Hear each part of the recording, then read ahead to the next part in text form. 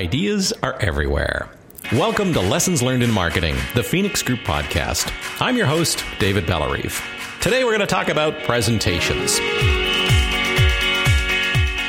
Here's what we coach and try to do all the time at Phoenix Group. No handouts during the presentation. Always give the handouts after the presentation. And when you're building your PowerPoint slides, keep the words to a minimum. So why do we do that? Well, it all has to do with paying attention. And how does that all work? Well, I want to introduce you to a book. A book? Yes, a book. Wait. You read? And this is a special book. I don't want your book. Oh, no, sorry. That book was accidentally destroyed maliciously. But how can one possibly pay attention to a book with no pictures in it? Do me a favor, okay? Don't read this book. And you know what the worst part of all is? I never learned to read. Here we just sell small rectangular objects. They're called books. I'm writing about the book already. The book is Stop Talking, Start Influencing. 12 insights from brain science to make your message stick. And it's from Dr. Jared Horvath. This is an excerpt from the first chapter when he talks about how we process information. And he does go into great detail in the brain about how we receive information and how we really can't take in two different streams of information. In fact, if you try to absorb two pieces of information at the same time, your brain makes a decision and forces you to focus on one and discard the other. So what are the implications for us? Well, number one, no text on slides. Here's what Dr. Horvath says. The audience typically attempts to jump back and forth between you and your slides, causing them to lose important information from each.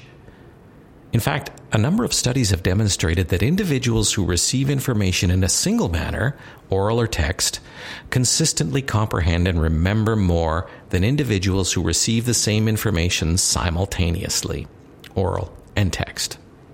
So the next time you're asked to give a presentation, do not put text on your PowerPoint slides. That's a hard one, I know. No text. Okay, so what if you have to have some text? Maybe a few words. Would that be okay? Well, he does address that. Here's what Dr. Horvath says again. Interestingly, the need to internally translate visual text into auditory speech only occurs when many words are being read in succession, like in a sentence, paragraph, or slide of a text. When we read a small number of highly familiar words, then we can bypass vocalization and directly access their meaning. So for this reason, including a very small number of words on each slide, and he recommends generally less than 7, might not interfere with anyone's ability to listen to your speech. So generally, we got to try to keep it under 7 words, which is also very difficult. Then he says, okay, I know this happens. We want to reinforce what we're saying with the words on the slide.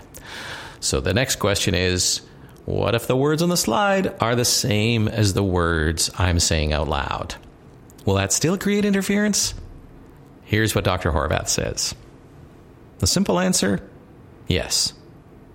The reason is pacing. The average person speaks at a rate of about 130 words a minute, while the average person reads at a rate of about 220 words a minute.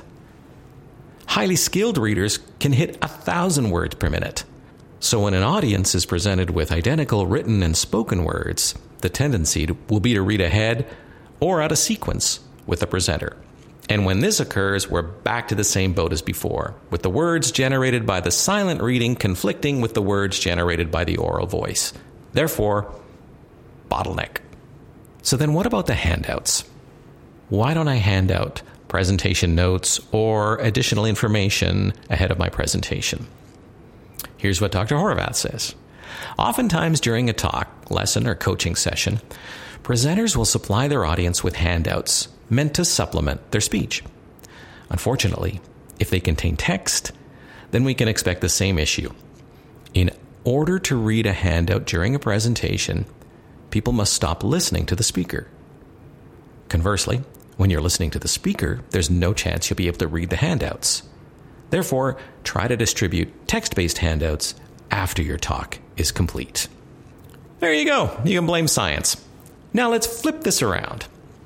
What if you're attending a presentation and the speaker has piles of words on the slides, or they've given you a takeaway handout? What should you do? Well, if you want to learn, you got to pick one. Which one to pick? Dr. Horvath suggests follow the speaker. Always pay attention to the speaker, because the slides are unchanged, but the speaker will probably respond to the mood of the crowd. They might have some anecdotes or some side stories that didn't make it onto the slides. So you can expect to get more relevant, more coherent, and just more information from speakers than from their notes. I hope you'll pick up the book. It's really fascinating, and that's just a glimpse into Chapter 1. It's all about stop talking, start influencing. Again, 12 insights from brain science to make your message stick. And it's from Dr. Jared Horvath. Thanks for listening.